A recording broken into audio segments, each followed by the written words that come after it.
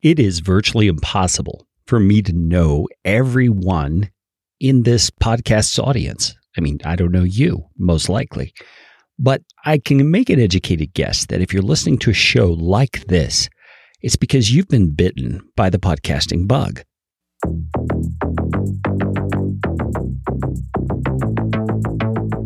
It's really hard to define, but there's something about it that's appealing to you. Something about hearing your own voice recorded that kind of sets something on fire inside of you. Now, a lot of people, once they're into podcasting, get bit as well by this monetization bug, meaning, man, I really love doing this podcasting thing. So if there was a way that I could make this work to my advantage in producing some sort of monetary gain, some sort of income, man, that would be great. Now, the way to monetize that seems to bubble to the surface most of the time is the idea of sponsorships. And as a person who helps people launch podcasts, I often get people asking me something like this. What sort of download numbers do I need to legitimately approach a sponsor to help me monetize my show? But friends, let me tell you right now, the sponsorship route is typically not the best way for most podcasters to monetize their show. And even if you do get a sponsor, it can be a little tricky to negotiate those kind of deals. There are definitely better ways to go about it for 95% of podcasters out there. Here's an example. I spend 6 hours a month and you're making $2,000 for those 6 hours. That's pretty good return on investment. That, my friends, is the voice of Ashley Hodge.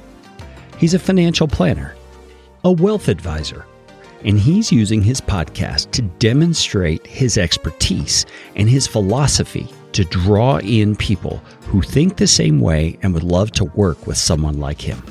If you take the time to listen to Ashley's story, which I'm going to highlight for you on this episode, you're going to hear that making money from your podcast doesn't have to be all that confusing.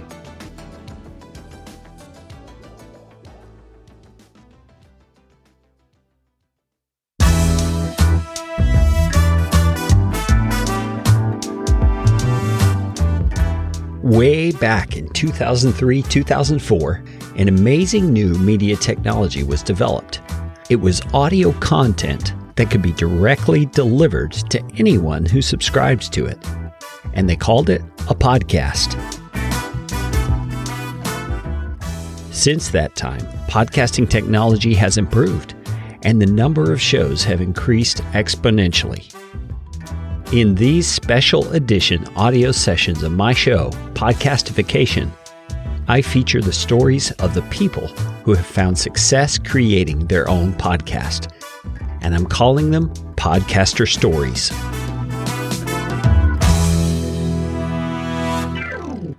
Though it may sound kind of elite to be a wealth manager like Ashley is, it was not that way for him growing up. He didn't grow up with a silver spoon in his mouth and a lot of privilege.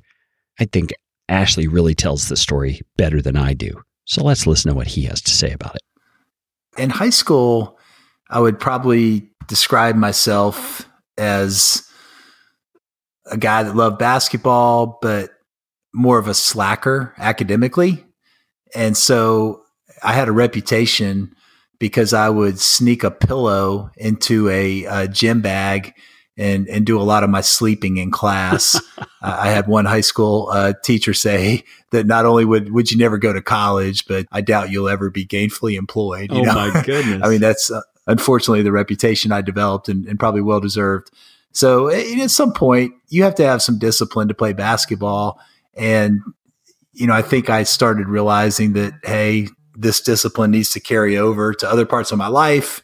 And so I started becoming a voracious reader, something my dad has always been. So I'm sure that it's more of a caught than taught type of thing, that I just saw him reading all the time and saw how he had a humble curiosity and was always learning. And that became an attractive quality. So I wanted to do that myself. So as I got into college, I went to Baylor University and I was able to start this journey of lifelong learning. And I was a business major, a good student, not a great student. But I think as I was going through college, I started working a lot of different jobs, trying to get new experiences. I sold cutlery and cookware, a product called Cutco. Yeah. And I did really well with that for 3 or 4 years through my college years, and had some various other odd jobs. And so I thought I wanted to go into some sort of a sales position. And then just through my reading, finance and financial planning and wealth management became more and more interesting. So I started that a couple years out of college and have been doing that since I was 23 years old. You describe yourself as an academic slacker, but somehow within those 4 years of high school, you went from that description to a person who was more self-motivated to improve yourself or better yourself. How do you see that happening? I mean, have you processed that very much? As you were asking that question, the thing that came to mind was I've always had trouble sitting still, and, like a lot of guys, I think could relate to this, and, listening to an hour lecture or even an hour sermon. I joke with the pastor of the church that I go to that, I almost enjoy listening to his sermons on double speed, because it's so much more time efficient to do that. And I can pick up everything, that he says. So I think, part of it was just the classroom structure of having to sit still, listen to a lecture for 45 minutes to an hour. That just never really did it for me. I've always done better with shorter periods of instruction. Even now when I read, I set a timer and I read something for 15 minutes and I take a break, and then I read something else for 15 minutes. So I think for me, my attention span is usually 15 to 30 minutes max. So you mentioned earlier the power of setting goals. Talk to me about that for a little bit. What do you mean exactly when you say setting a goal, and how do you go about doing that in a way that's actually something you follow through on?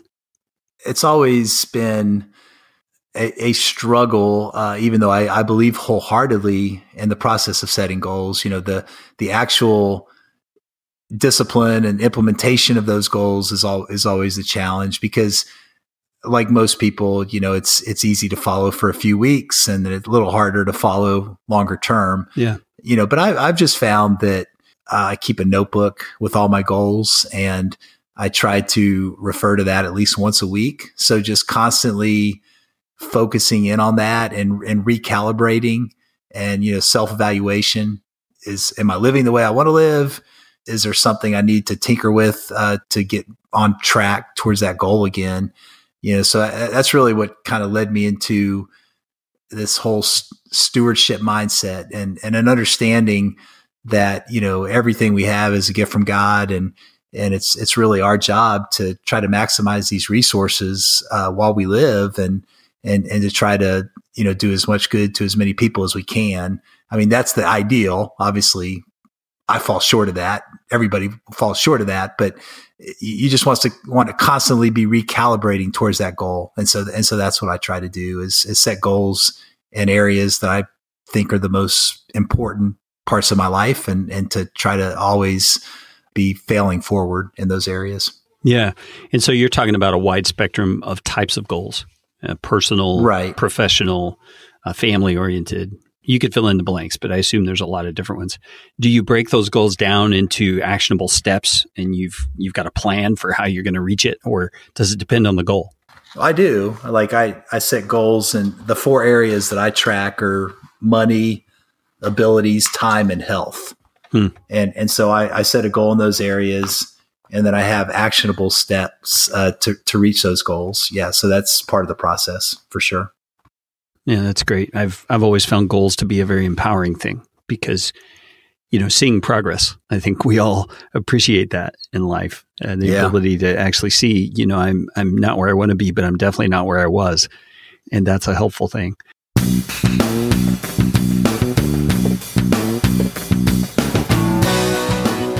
Now, when you hear Ashley talking about the power of goals and how he goes about setting goals, it may seem like just a foregone conclusion to you that, a guy who's dealing with wealth management and financial planning, those are important things.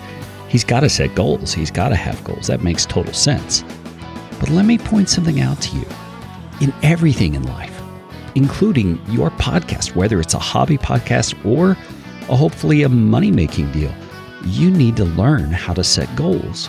Goals are what drive you forward. Goals are what give you something to shoot for. And goals are eventually the things you attain that keep you moving forward. Don't let Ashley's words about goals in the context of financial planning make you think what he just shared doesn't apply to you. In fact, I think you should go back and listen to that section 2 or 3 times. It's helped me already just in my editing process to listen to what he's saying and reapply it to my own life, even though I already believe in the power of goals. There's always time for a reset. There's always time to refine the process a little more so you really know what you're shooting for.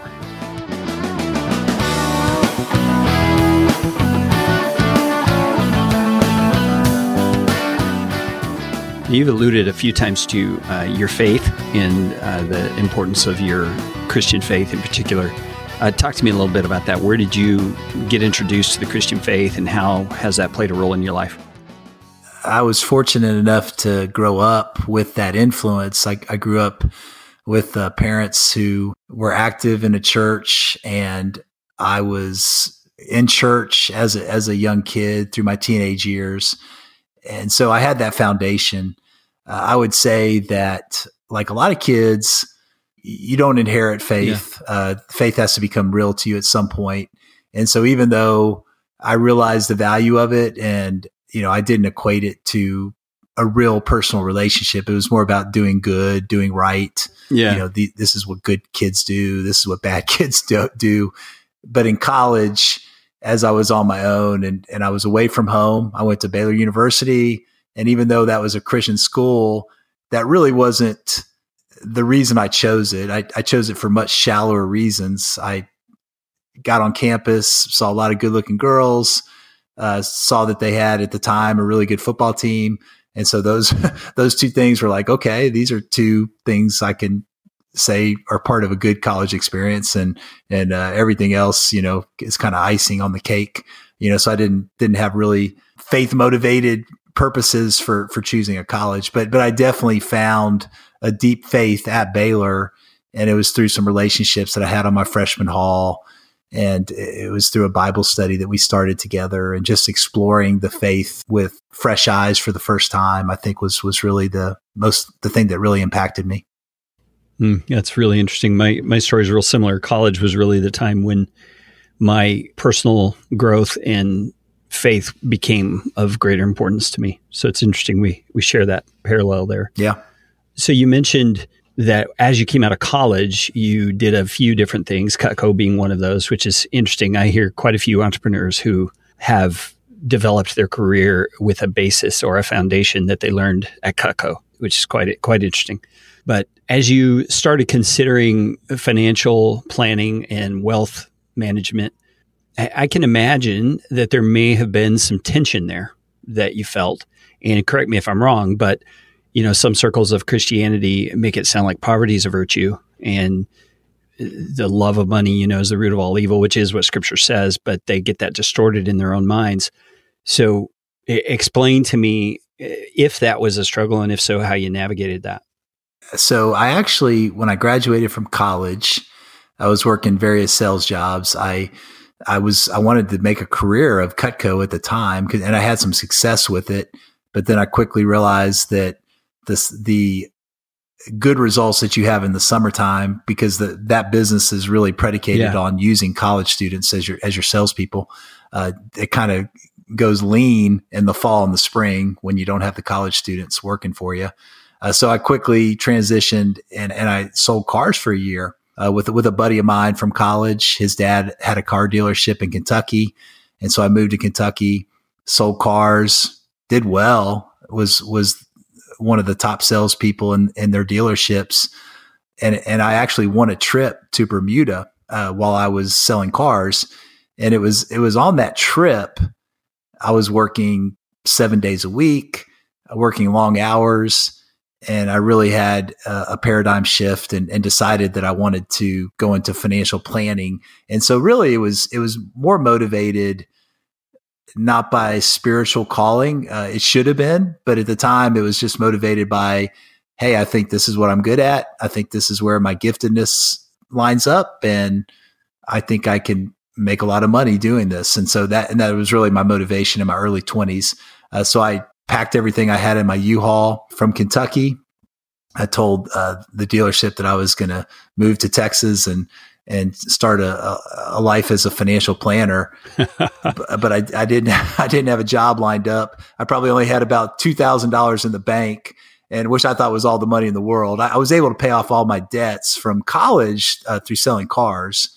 So I was excited to be out of debt. But I moved to Texas and didn't even think that, hey, you need to have a job to get an apartment and things like that.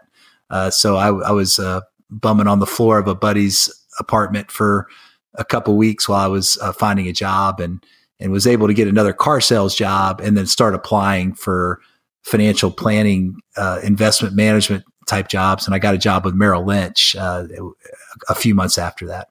Yeah. So why financial planning? Had you already been exposed to that career path previously? No. My mom was a CPA, and she had a friend that was a financial planner. And so I think there was a good feeling about the profession from that. I think Wall Street, the movie Wall Street, was somewhat of a motivation. I found it interesting, the one that was in the 1987, 1988 timeframe. So I think that probably intrigued me more to the profession. And I had that experience from Cutco. At the time I started at Merrill Lynch, it was still a culture of, here's a phone book. You need to call 100 people a day. You need to reach 100 people a day, and 4 of these will become leads. One of those 4 will turn into an appointment. Yeah. It's a numbers game. Do the numbers.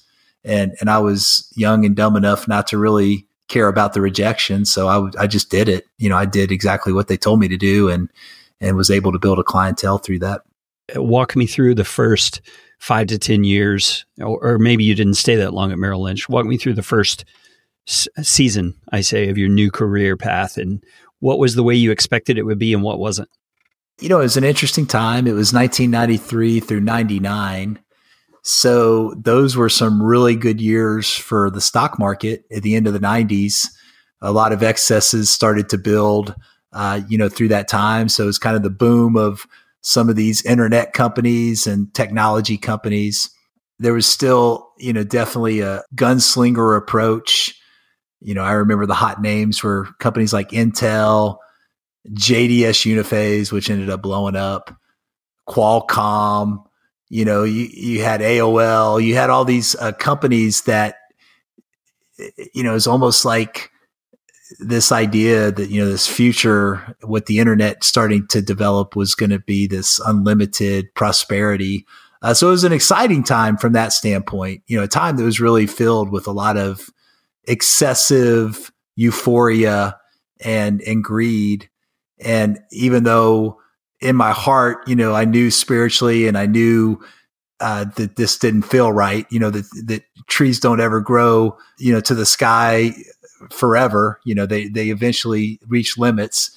There was still that, getting caught up in it, because that's what you do every day, and everybody else is getting caught up in it. So, it was a very exciting time, and a time when there was a lot of enthusiasm about investing. So I was the beneficiary of coming up in those years where there was interest. When you talk to somebody about investing, there was a lot of interest on the other end of the phone. Yeah. So for those 6 years you were with Merrill Lynch, and did you transition into your own business after that? Well, no, I actually, as I was mentioning earlier, there was just like almost this mindset of greed that was forming in the industry in general. And so one of my managers from Merrill Lynch went to work for another company and contacted myself and a guy that I had formed a partnership with. And he brought us over from Merrill Lynch to this new firm. And we actually got upfront payouts to move, that were pretty lucrative in our eyes at the time. And so we were like excited about that. And unfortunately, God has a way of humbling you when you get too full of yourself. As soon as we moved, we were like the 10th and 11th Merrill Lynch employees that had moved over to this new firm. And so Merrill Lynch took a really hard stance with us legally and they decided to enforce our employment contract. And we went to 3-day arbitration. Oh, wow. And they actually got enforcement of the non-compete part of the employment contract, which was a year that we couldn't contact our clients. And that was really damaging to our businesses.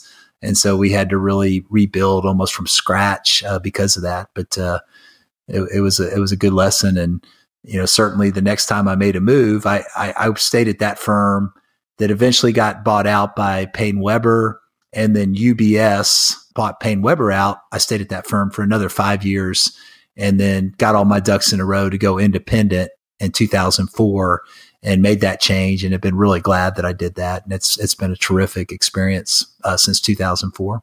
Wow.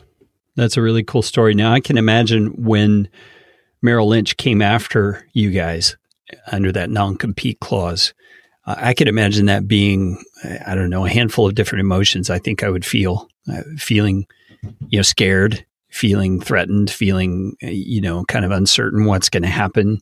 Walk me through where you were at in your own mind and heart as that was going on. Yeah, no question. All those feelings went through my mind. They were asking for $1 million in damages, which I most certainly did not have the financial wherewithal to pay at that time. Was that $1 million from each of you? $1 million between the two of us. So $500,000 each. The new firm that we were with was telling us, "Hey, we'll back you," but you never know for sure. It's one of those things that as soon as they see that you may not be as productive of an asset as they thought they were acquiring, you never know if they'll let you twist in the wind or not. Yeah. To their credit, they did give us a lot of support, paid all our legal fees, all those sorts of things. But there was a lot of fear, and fortunately, none of the financial damages were enforced, but the year enforcement of the non-compete was, and that was something that we had to rebuild, and we started a radio show right after that, and that was kind of the catalyst to help us get our book of business back where it was when we made the move from Merrill Lynch to the new firm. Yeah. So you say was that the company or you and this other guy? Who was it that was involved in that radio show? Me and this other guy. Okay. And what was your thinking there? Why did you think a radio show was a good move? Well, because they were able to enforce the non-compete, we did have, some clients that we had really good relationships with that moved over, and they were just insisting that they come with us. But the ones that were more customers than clients, they, of course, stayed with the firm because we weren't able to legally contact them. So we had to really rebuild our business as fast as we could. And the radio show at the time was a good way to do that because we were able to get a lot of leads every week from being on the radio. We were reaching a larger presence of people, and we're able to offer financial advisory services, financial planning, counseling, and and draw people in. And so we're fortunate enough to build our business through that method over the next 2 years.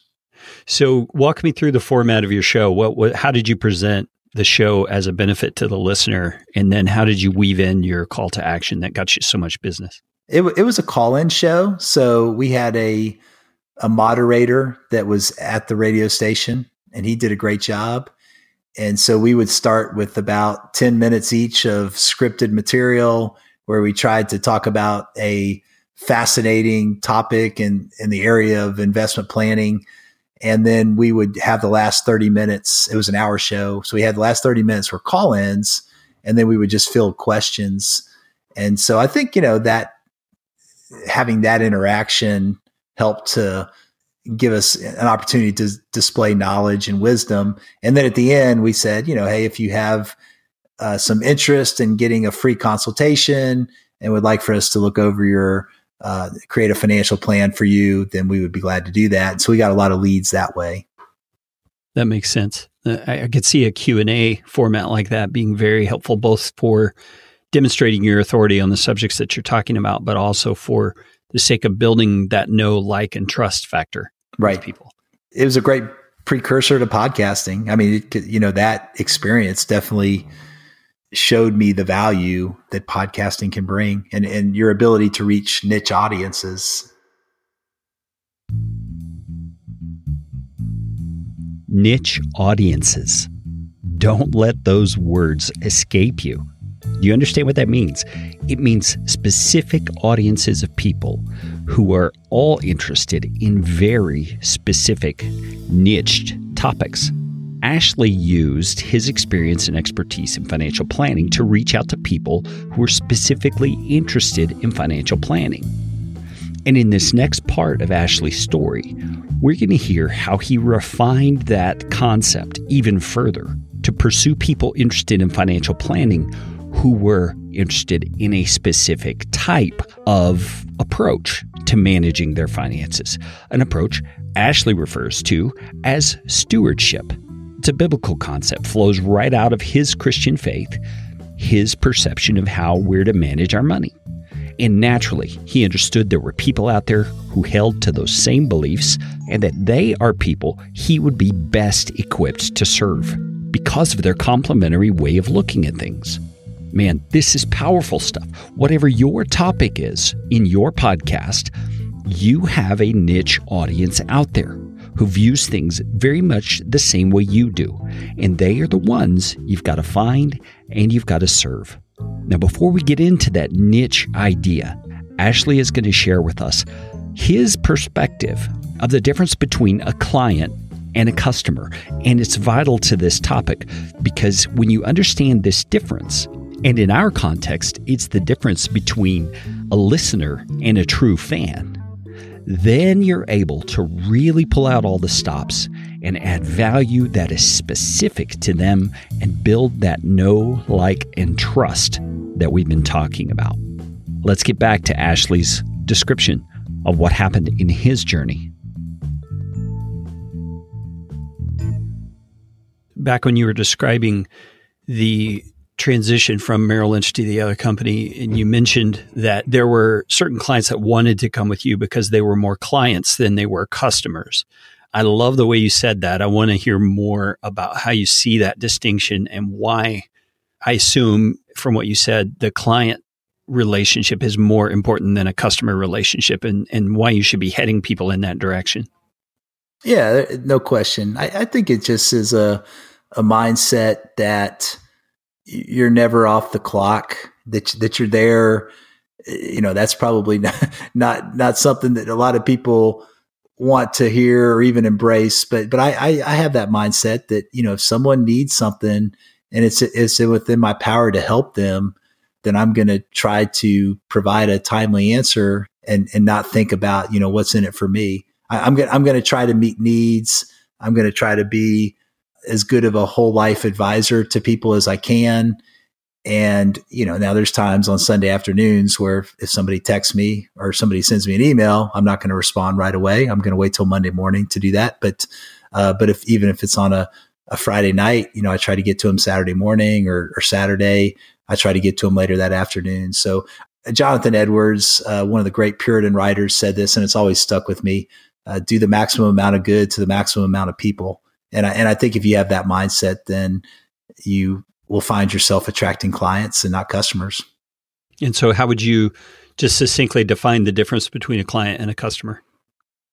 A client is someone that is loyal to you and you're loyal to them. I think it comes down to, you know, people do business with those that they know, that they like and they trust. And so I think ultimately a client comes down to mutual trust, whereas a customer sees it as a transaction. So they'll leave you for any variety of reasons if they think they can get a better deal.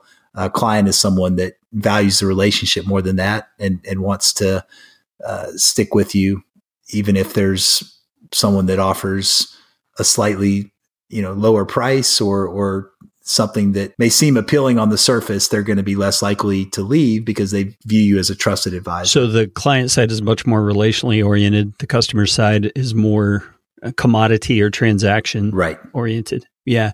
And so digging into that a little bit, obviously we all hear those definitions and we'd want more of the client relationships because they seem better just overall. What would be your advice to someone about what it takes to build a client relationship? It comes down to consistency. It always amazes me that people will be able to tolerate mistakes. They don't have an expectation that you're going to be perfect, but they do have an expectation that you're going to give them consistent service and that you're going to show you care. Those two things, I would say, empathy and consistency are the things that probably stick out. And what do those two things do for the person on the client side? They're not the service provider. They're the one being served. Right. What do consistency and empathy do for them? Build trust. They are hiring you. In my case, most of the people that hire me are doing it because they're too busy. They don't want to learn how the sausage is made, so to speak. They just want, someone that they trust that will take care of their money and treat it as their own. And really that's the heart of stewardship is, we went on vacation last week and I was emphasizing this with my kids. I said, hey, when we rent this house, we want to make sure that we leave this house better than what we found it. And that should be our mentality with relationships also, that, when relationships come into our lives, we want to add value to them. We want to leave that relationship better than when we found it.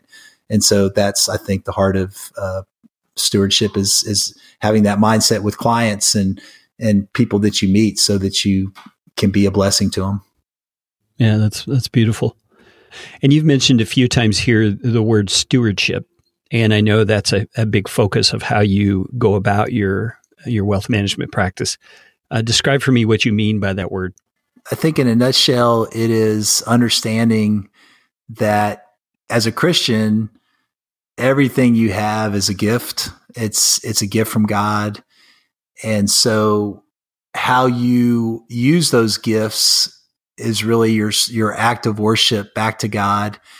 And so I view all of the money that I've been able to accumulate is not mine. It comes from God. God's the source.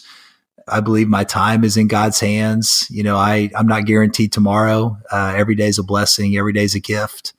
I believe that, God's put me in the United States of America. He's given me great educational opportunities, great people that have impacted my life. And those are gifts. So those have impacted my abilities. And he's blessed me with pretty good health also. So, those are all gifts that we need to consider them as gifts, and then how we grow them, how we use them is really our way of worshiping God. So that's what that's how I see stewardship is these are the gifts that we've been given, and we want to use these gifts to impact other people.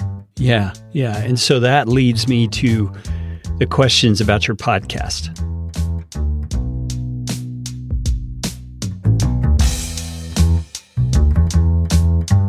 Full disclosure here, Ashley and I do hold to similar spiritual beliefs, but that is not why I'm having him on the podcast. I think what we've just heard from Ashley about this issue of clients and customers and targeting a niche audience is some of the most important things every podcaster needs to learn, especially if you've got something to sell, if you are trying to make a living from this thing you call podcasting, if you're trying to run a business and using podcasting as part of your content marketing, man, you've got to get this down. And Ashley has just figured it out. I would love to serve you in helping you narrow down your target to a niche audience that you can serve especially well, just like Ashley does. You see how his target audience fits his own personality and beliefs. It makes for a win-win combination. You're going to hear more about that as we continue on here. But to wrap up this little mid-roll break, I want to invite you to consider signing up for a consulting call.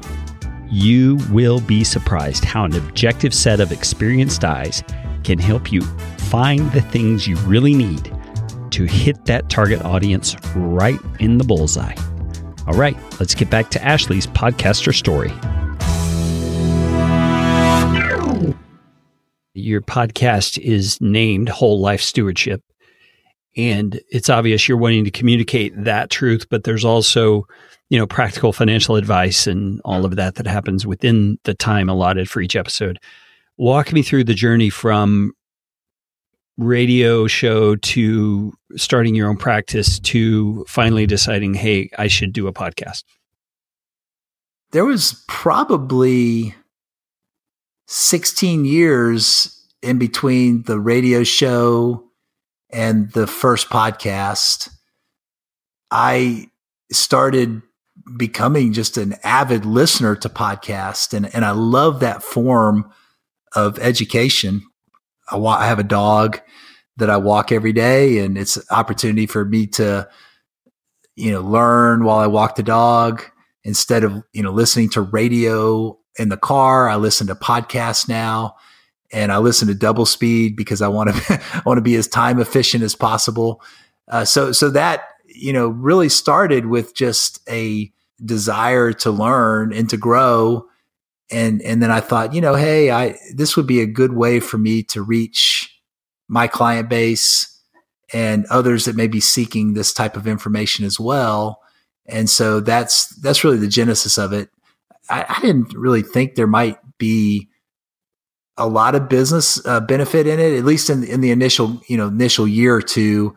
I thought it would take a lot of time to get some benefit from it from a business perspective. But I've been pleasantly surprised that a few of my larger new clients have mentioned that the podcast was their gateway into, knowing who I am, or a relationship strengthener, that maybe they knew who I was, but then they went to the website and then they listened to a few podcasts, and it gave them the confidence that, hey, this is a guy I want to contact and meet with to see if he would be interested in managing my wealth. And so it's just been a great way for me to reach a niche market and really sharpen the saw, so to speak. I think that was always the greatest thing about the radio show is the preparation requires you to read. Reading's good. Then it requires you to think and put your thoughts on paper and script out, some of the things you want to say. And I've found that to be true with the podcast as well. It leads me into new areas of learning that really help my business. So your motive in starting the podcast was really just to be of service, to offer, help to people who needed the help, but it's turned into more than that. It's turned into a relationship building tool. What is it about podcasting in particular that you see from your experience that enables it to do that, to build that trust? My focus on the podcast I'm doing is to try to keep it simple and to keep it between 10 and 25 minutes for most of the episodes. And I'm doing it only once every 2 weeks, but I've been doing it for a little over a year now. I think I'm on my 31st episode right now. I would say that, like most things, just being able to put up consistent content, I think, is helpful to your brand. It's a time multiplier because you only have so many hours in a day, and more people don't want to talk on the phone anymore. A lot of communication's done today by texting and email. And I found with my client base, certainly, which fits my personality fine, that the number of phone calls has been cut down dramatically. But podcasting is just a new medium for reaching people with a message. And I think it's a medium that a lot of people should take advantage of because technology makes it so inexpensive, to be able to reach an audience with that method. And so I think it's just the efficiency of it and the ability to really stay sharp is the two things that appeal to me. Due to the personal nature of podcasting, meaning the person who's receiving the content on the listener side is usually alone listening. I don't know many people who listen in groups. It's usually in their car commuting or on the treadmill or all that. How do you think that plays into the know, like, and trust factor that you mentioned earlier? Yeah, that's a great point.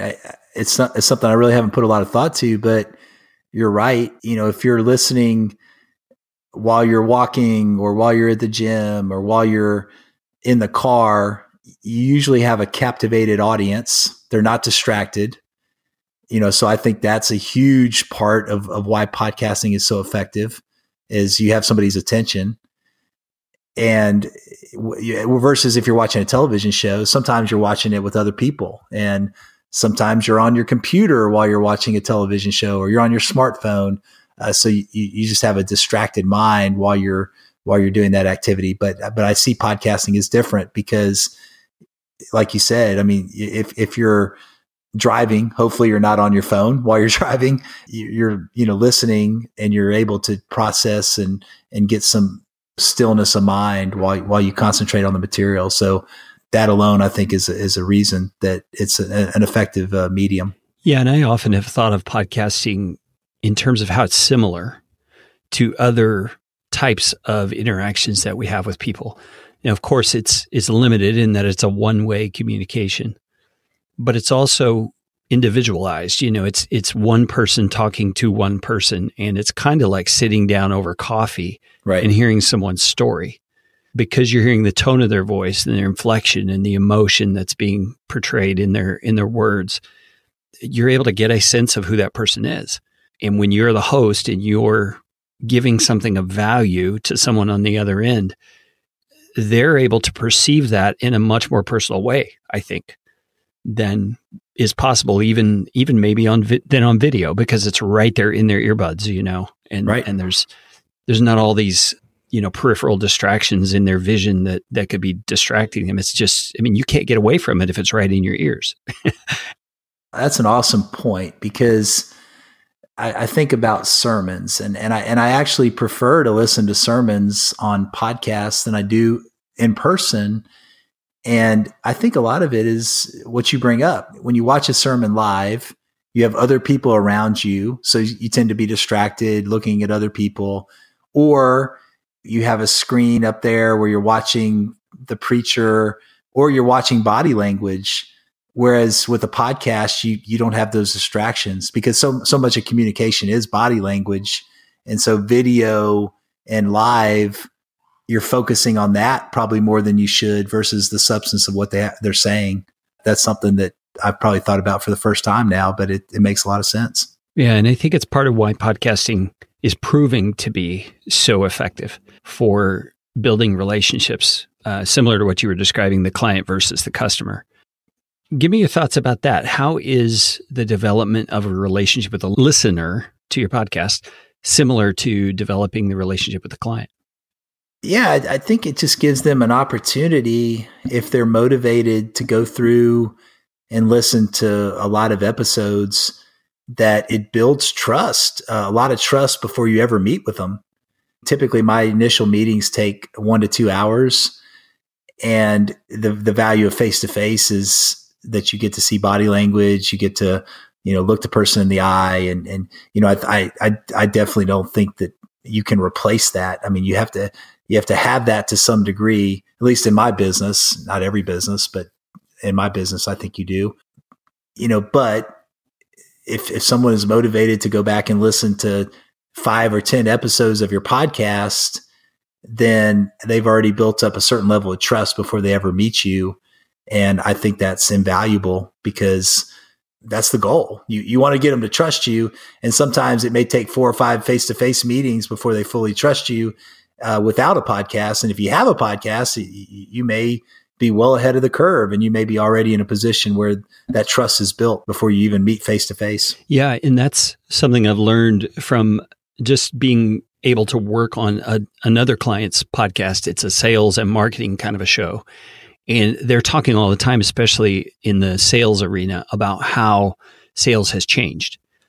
And it's changed because of technology, because consumers are more educated than ever, and they take their buying decisions much more seriously than ever, because they can research products and services and companies to the nth degree before they ever pick up a phone and talk to somebody.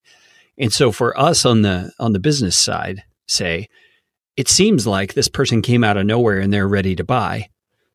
But in reality, they didn't come out of nowhere. They've been consuming content, of which podcasts are a considerable piece of that has then built up the trust to enable them to buy. I think that's what you're saying, isn't it? Yeah, I would agree with that. It's a pretty remarkable thing. So from your podcast experience so far, you've been just at a year, you've been podcasting. What have been the benefits? You've mentioned you've received clients, directly from the podcast. How many would you say, and how has that impacted your knowledge of who they are and the business that you're able to do with them? Right. So within the past 6 months, I've been able to bring in a little over $10 million in new assets. And I would say that represents 7 or 8 relationships.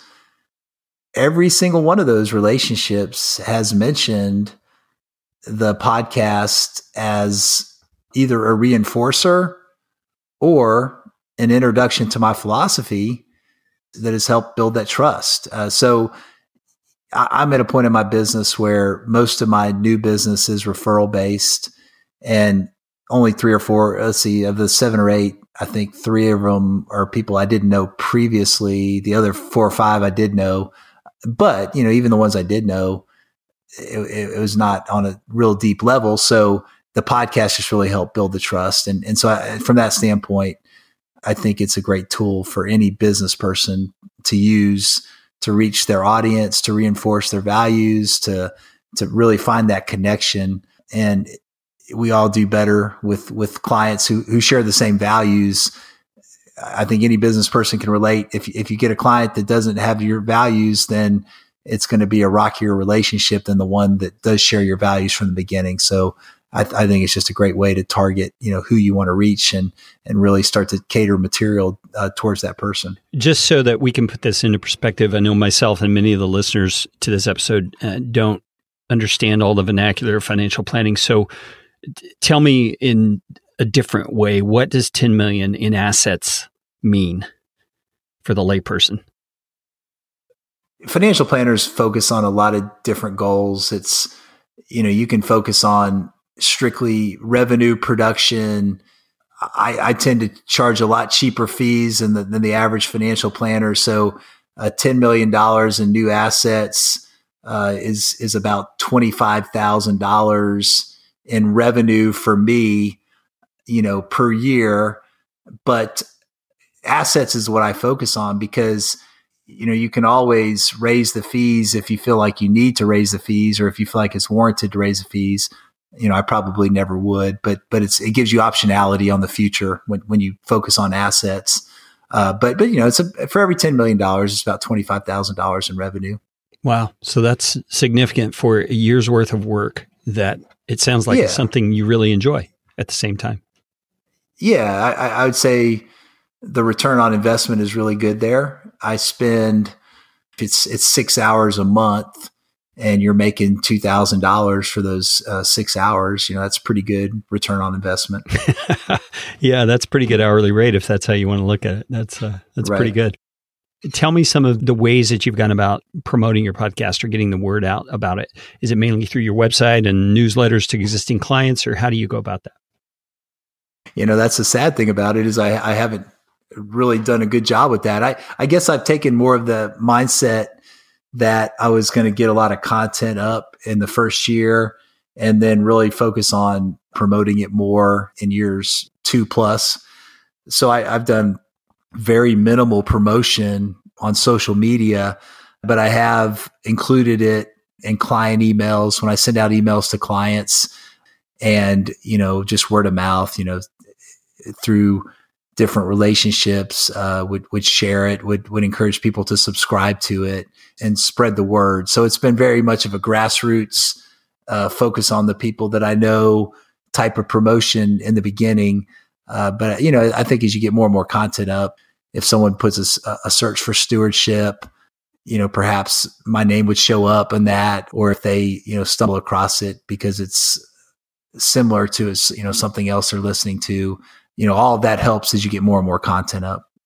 And yet, the amazing part is, even though you haven't promoted it very much, you're getting 10 million in assets. Right. It's just amazing because part of I think the leverage that podcasting brings is that people come to podcasting looking for specific topics, and you just have to be in that niche, publishing content for them to be able to select from. And there's all kinds of things that go into deciding or determining whether they select you or not, obviously. But one of those is just providing helpful content and building that know, like, trust factor like you're describing. So I love it. That's been so effective for you.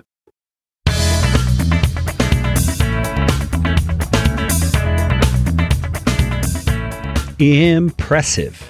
$25,000 in income after only 1 year of podcasting. Now, let's be clear about what Ashley did and did not do. He did not go courting sponsorships. Did you hear that? He did not court sponsorships. He positioned his podcast in a way that, number one, it appealed to that niche audience who he knew would resonate with his message spoken his way. Number two, he provided the exact service that audience needs and wants. In my opinion, this is one of the most powerful and effective ways for any podcaster to make money from podcasting. It's not by having someone else give you money for creating a podcast. It's by serving people with the exact content they're looking for. Ashley makes that point beautifully. When you give them what they're looking for, they begin to know you, like you, and trust you.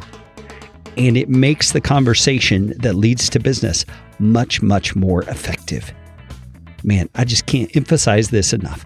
Ashley has nailed it on this. And as you can see, he hasn't even been promoting his episodes all that much.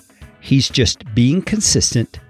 And I might point out, using keywords in the name of his podcast title to make it clear that those who are searching for that niche topic can find him whenever possible. Friends, pay attention to what he's doing here. This is some amazing stuff.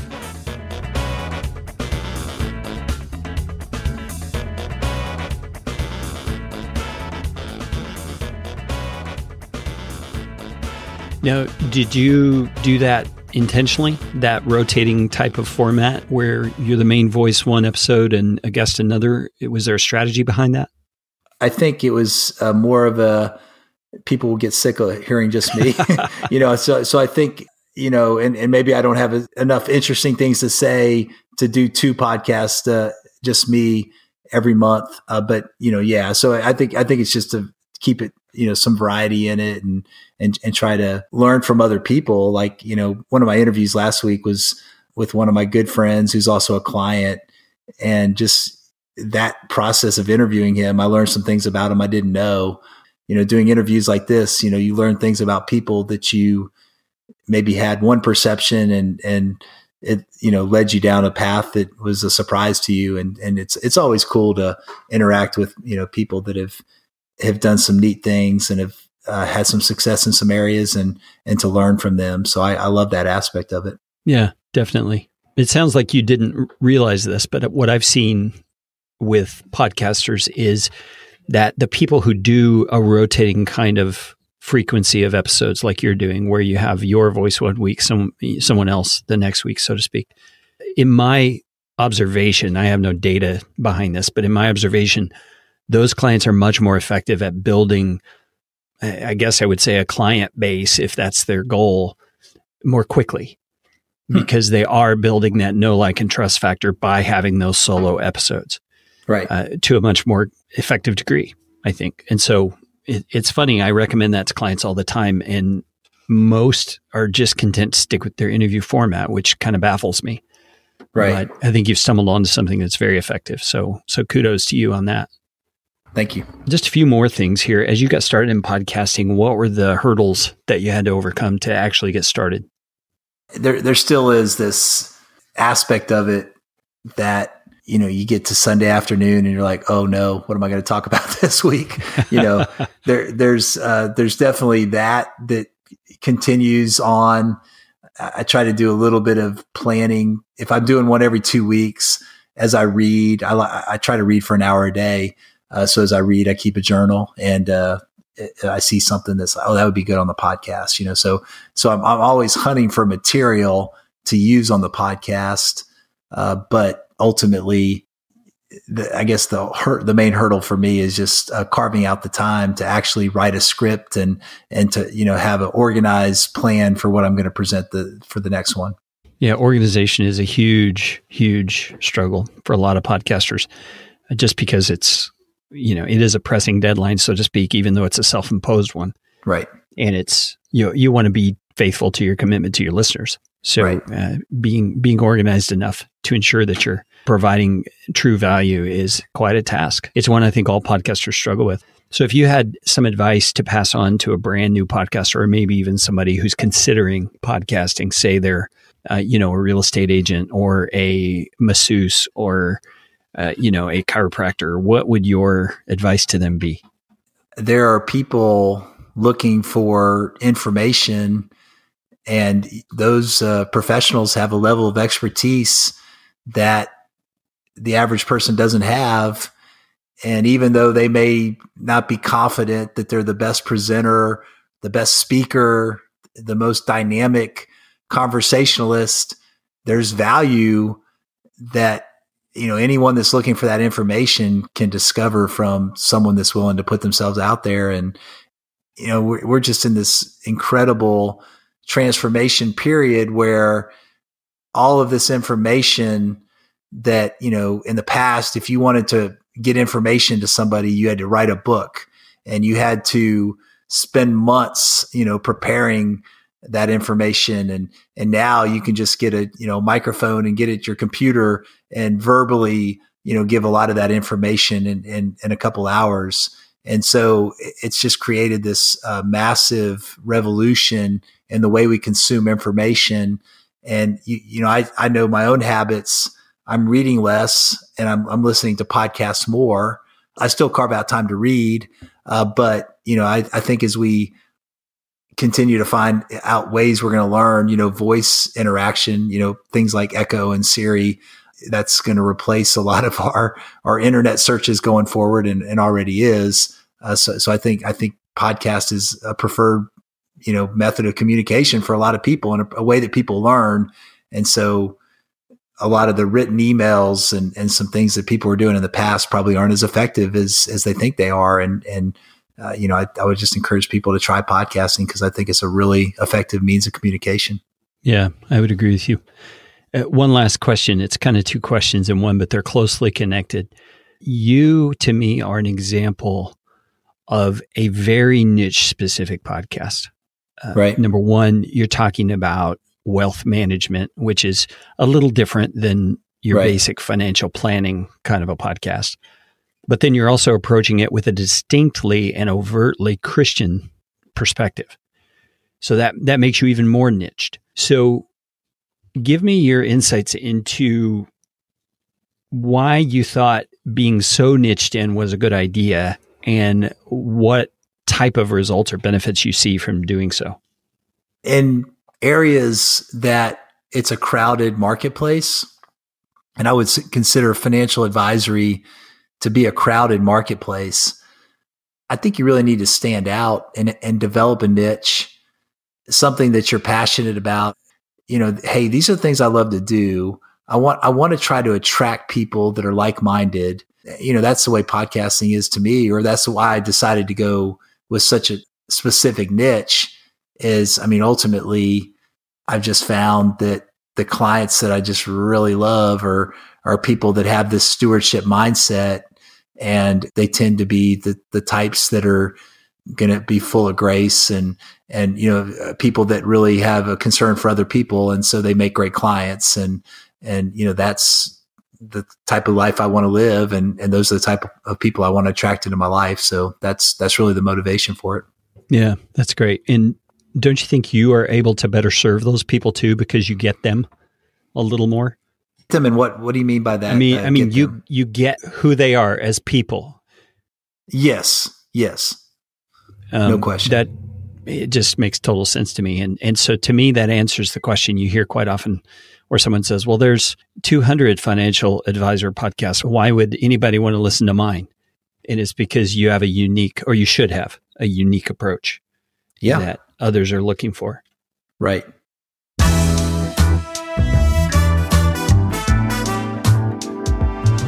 Thank you so much for listening to these podcaster stories. I'm having such a great time carrying on these conversations and listening to the cool things that people like Ashley have discovered. If you want to learn more about Ashley Hodge and his approach to financial planning based around stewardship, you can find out more at ashleyhodge.com. That's ASHLEY Hodge, HODGE.com. Or you can check out his podcast called Whole Life Stewardship. This episode features a handful of musical tunes that I would love for you to know about.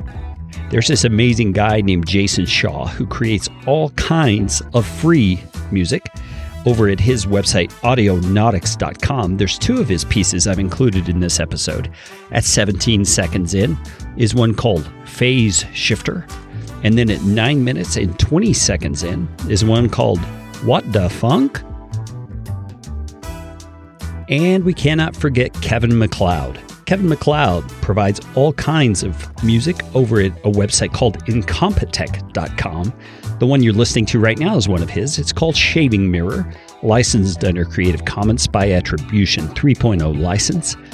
And back at 49 minutes and 26 seconds was a piece called Pepe Pepe. That's by Kevin as well. Incompetech.com, licensed under Creative Commons by Attribution 3.0 license.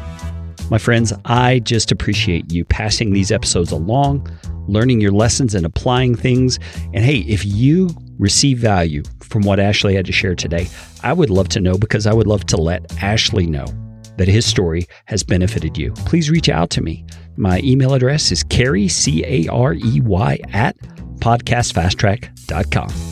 Now go make it a podcastificating day.